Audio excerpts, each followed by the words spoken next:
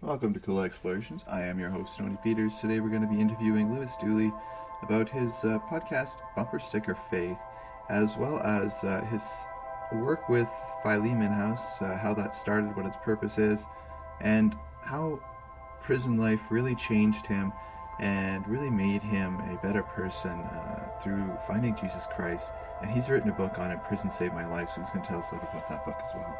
Psalm 69:33 says, "For the Lord hears the needy and does not despise his own people who are prisoners." I hope you enjoyed part one, and this is part two of that conversation. When we look at Matthew 25:34 to 40, it says, "Then the king will say to those on his right, 'Come, you who are blessed by my Father, inherit the kingdom prepared for you from the foundation of the world. For I was hungry, and you gave me food. I was thirsty, and you gave me drink. I was a stranger, and you welcomed me. I was naked, and you clothed me. I was sick, and you visited me. I was in prison, and you came to me. As you did it one of the least of these, my brothers, you did it to me.'" And that, to me, leads into how Philemon House developed and what its purpose is. So if you just want to explain a little about Philemon House. Yeah, and also that's the thing that we're really focused on now. Several years ago, we started an organization called Philemon House, which of course is based on the book of Philemon. And it was through hearing a brother preach out of the book of Philemon at a conference. And he incidentally is the author of one of Emmaus's courses, Walking the Walk. He himself is incarcerated before, so he wrote this great course that's specifically for people incarcerated. And we heard him preach that message. And during that time, I was really helping a lot of people who were being released back into society to get reacclimated by helping them find jobs and food and clothing and housing and things like that. And I was running all over the place because the Chicagoland area is a pretty big area, and the city as well as the suburbs. And so to be driving all over the place trying to help, I found it to be a daunting task. And so I thought, if we could get all these guys in one area at one time, it'll make me drive less wear and tear on my vehicle, and I could really put more time and effort into helping disciple these guys. And so I thought, well, man, let's start a house, and we can house some of these guys because that's a challenge for a person to find a place to live, and it's not as much where like them finding a place is actually where that place is, because many people go back to where they came from, and that's where all the trauma and the hurt and pain took place that led them to incarceration. And now to be thrown back in that place is not a healthy, safe environment for them. And so we started a nonprofit organization. We got our board together. We got our rules, bylaws. We went and visited other organizations that do similar things and learned from them. And now it was time to get a house. So we're all excited. But we weren't able to get a house. It was a challenge for me to think about how to get funding because I was already working for a nonprofit as a missionary who had to raise his own financial support. And now to add with that to try to get additional support to get a house, I honestly couldn't figure out how I could do that, which basically means if I'm already soliciting people I know to support me in ministry, to go back to them and say, hey, can you reach in your wallet or your purse and give me more for this other thing?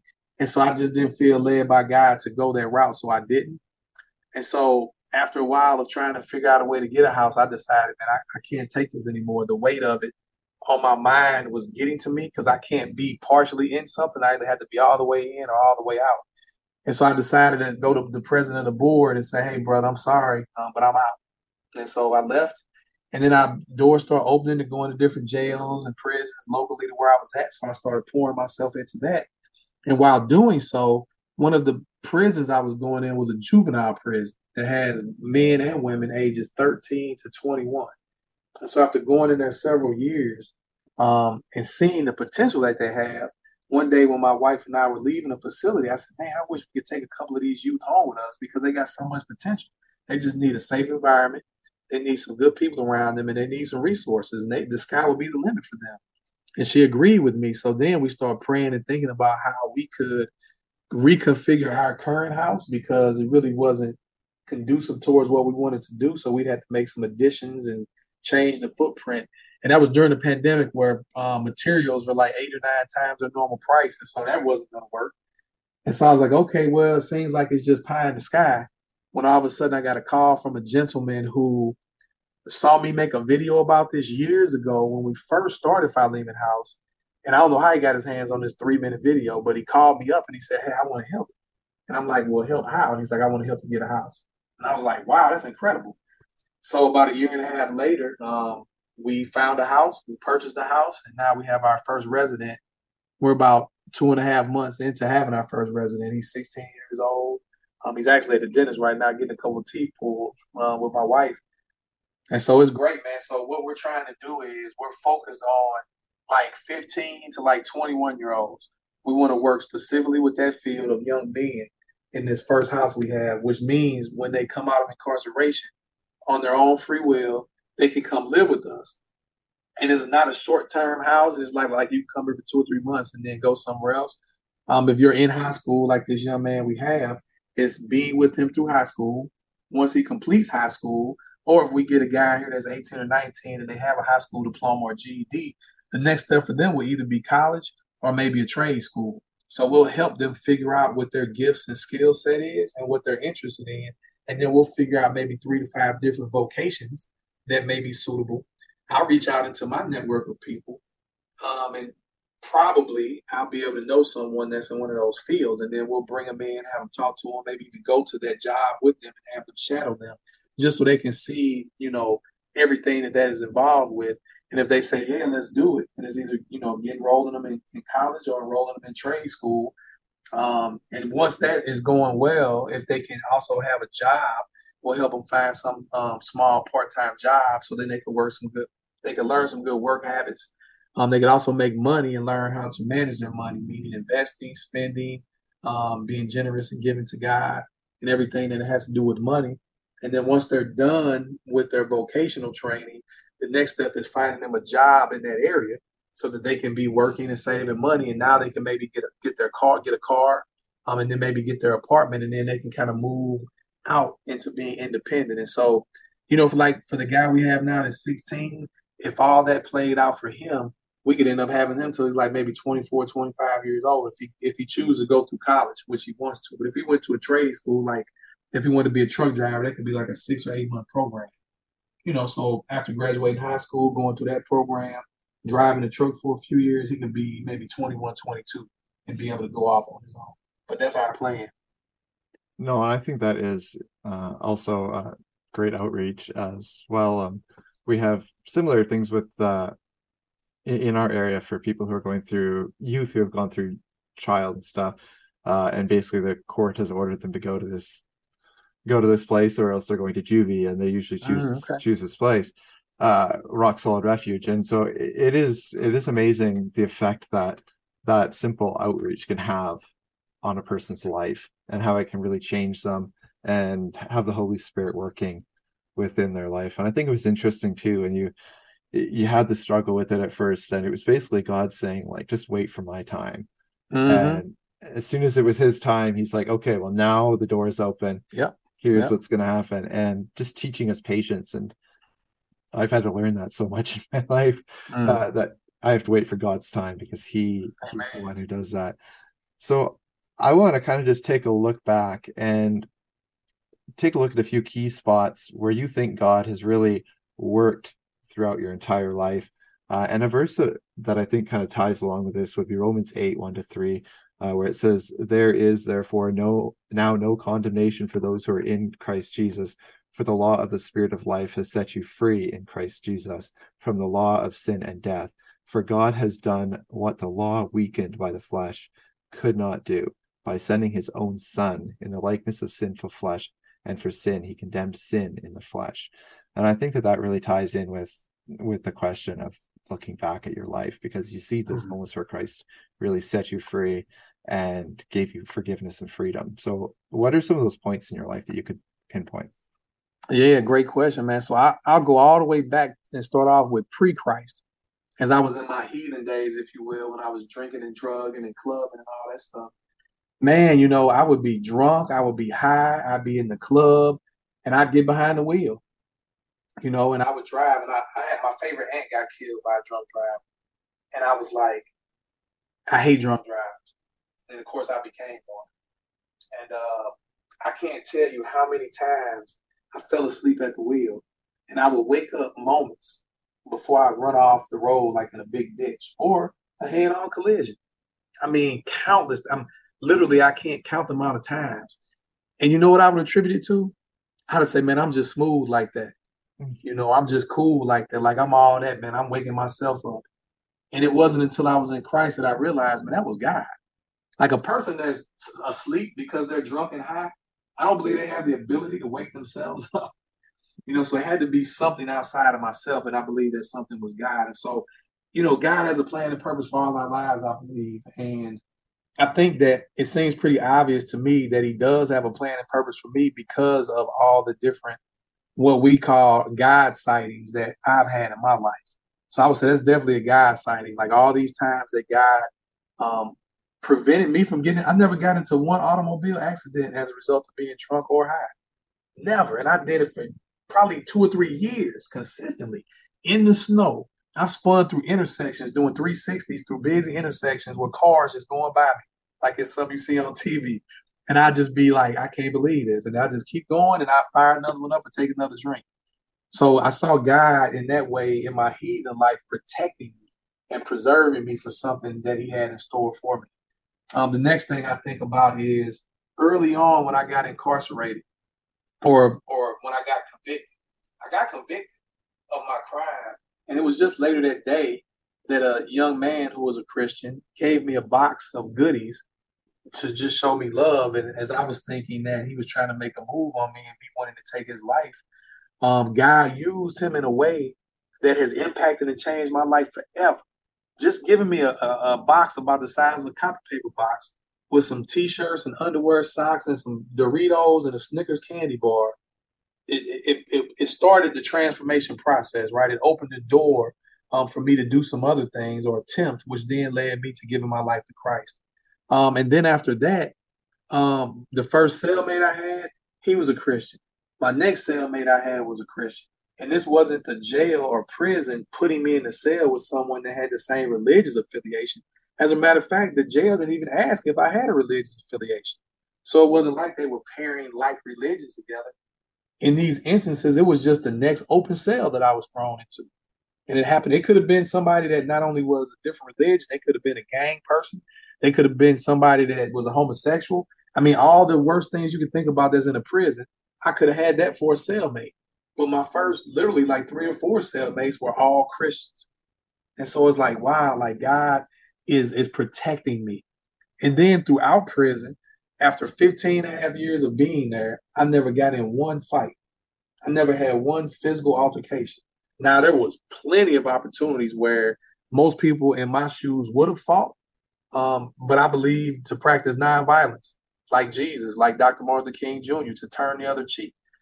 In those instances, when I did, those were some of the most difficult things that I ever did in my life, but they were also the most rewarding things that I've ever experienced because I got a chance to see those guys come back and apologize, which was good. I also got to see one of those guys come to faith in Jesus years later when I was even out of prison, when I was back visiting in prison again, and he testified that it was because of me and my living for Christ that now he too converted from Islam to Christianity. And so it's just amazing.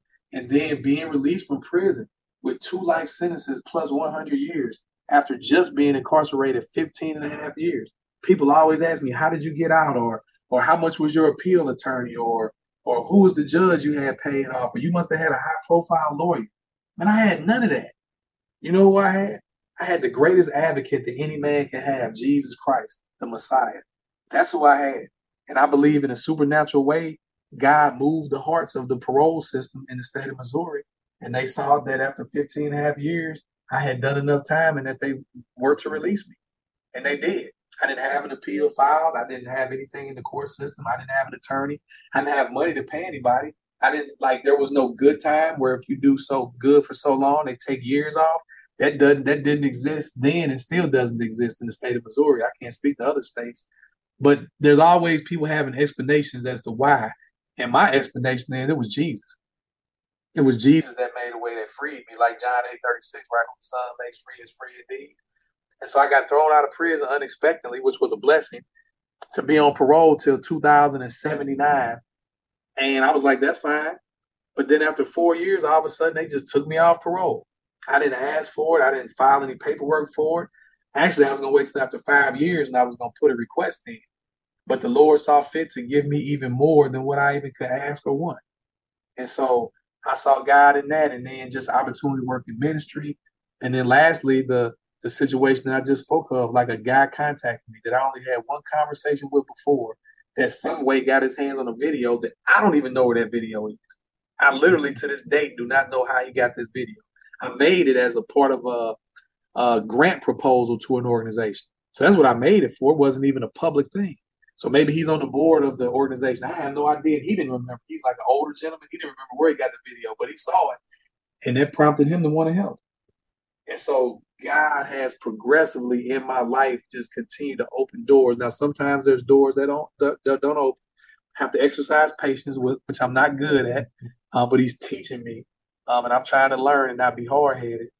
But you know, there's some really good brothers in Christ I have who are Calvinists, and I'm not one.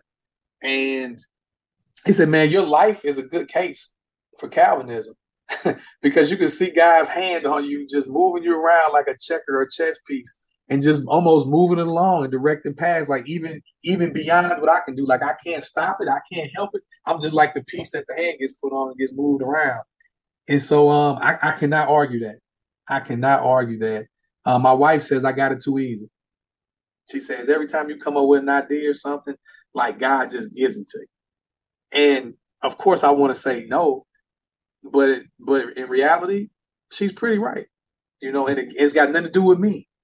It has nothing. All I've done in my life in Christ is say, God, I messed my life up by doing a ton of ungodly things, which led me to almost losing my life in prison. But when I met Jesus, I said, God, you got it now. Like you say you want to help clean this mess up. Well, here's the mess. Because I don't know how to clean it up. All I know how to do is keep making a mess.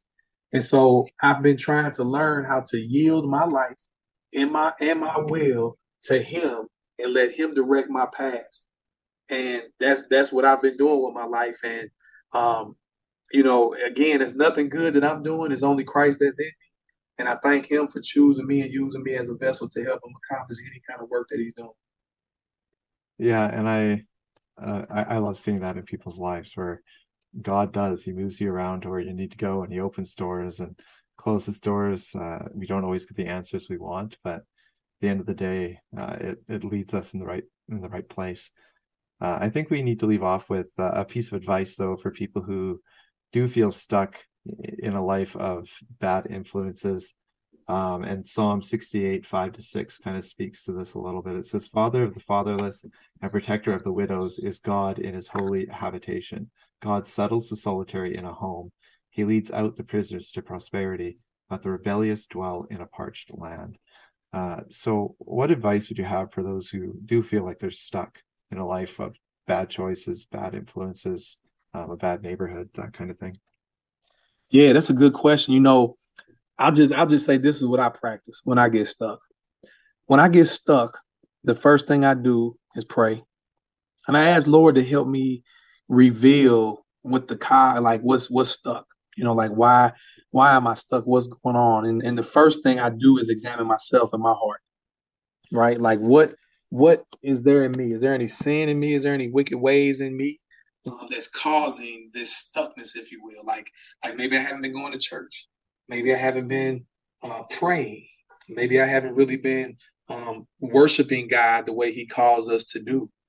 Maybe I'm not in a good spot with my marriage or with my children or with my family, and so I'll start examining myself and my actions to see maybe I'm the problem, and usually it's me, to be honest, for me, usually I'm the problem. And once I can get out of my own way and get out of God's way, that's when God can really start doing the work. The next thing I start doing is asking myself, okay, in the areas that I am working in, right? And I don't necessarily mean my vocation, although it could be like if I'm in the marketplace, meaning not ministry. Like, am I centered in God's will where I'm at? So in other words, this job I'm working, and whether that may be the marketplace or ministry, God, is this where you want me? I'm a believer that God specifically calls people to specific areas sometimes, but oftentimes God is gracious and said, hey, you can choose what vocation you want. Just make sure that I come first and you're honoring me in everything you say and everything you do. So now I'm looking at my life, right, of ministry or my life at work. How am I honoring or not honoring God? And then I can see maybe there's something that's messed up in that that's caused me to be stuck. And then I look at lastly, just my overall relationship with God Himself. Like, am I spending time in His Word? I was just reading a book by R.C. Sproul that's called Saved from What? And this little book has been quite a gem. I mean, it's a small book. You can see it's not very big, but what it lacks in size, it more than makes up for in depth.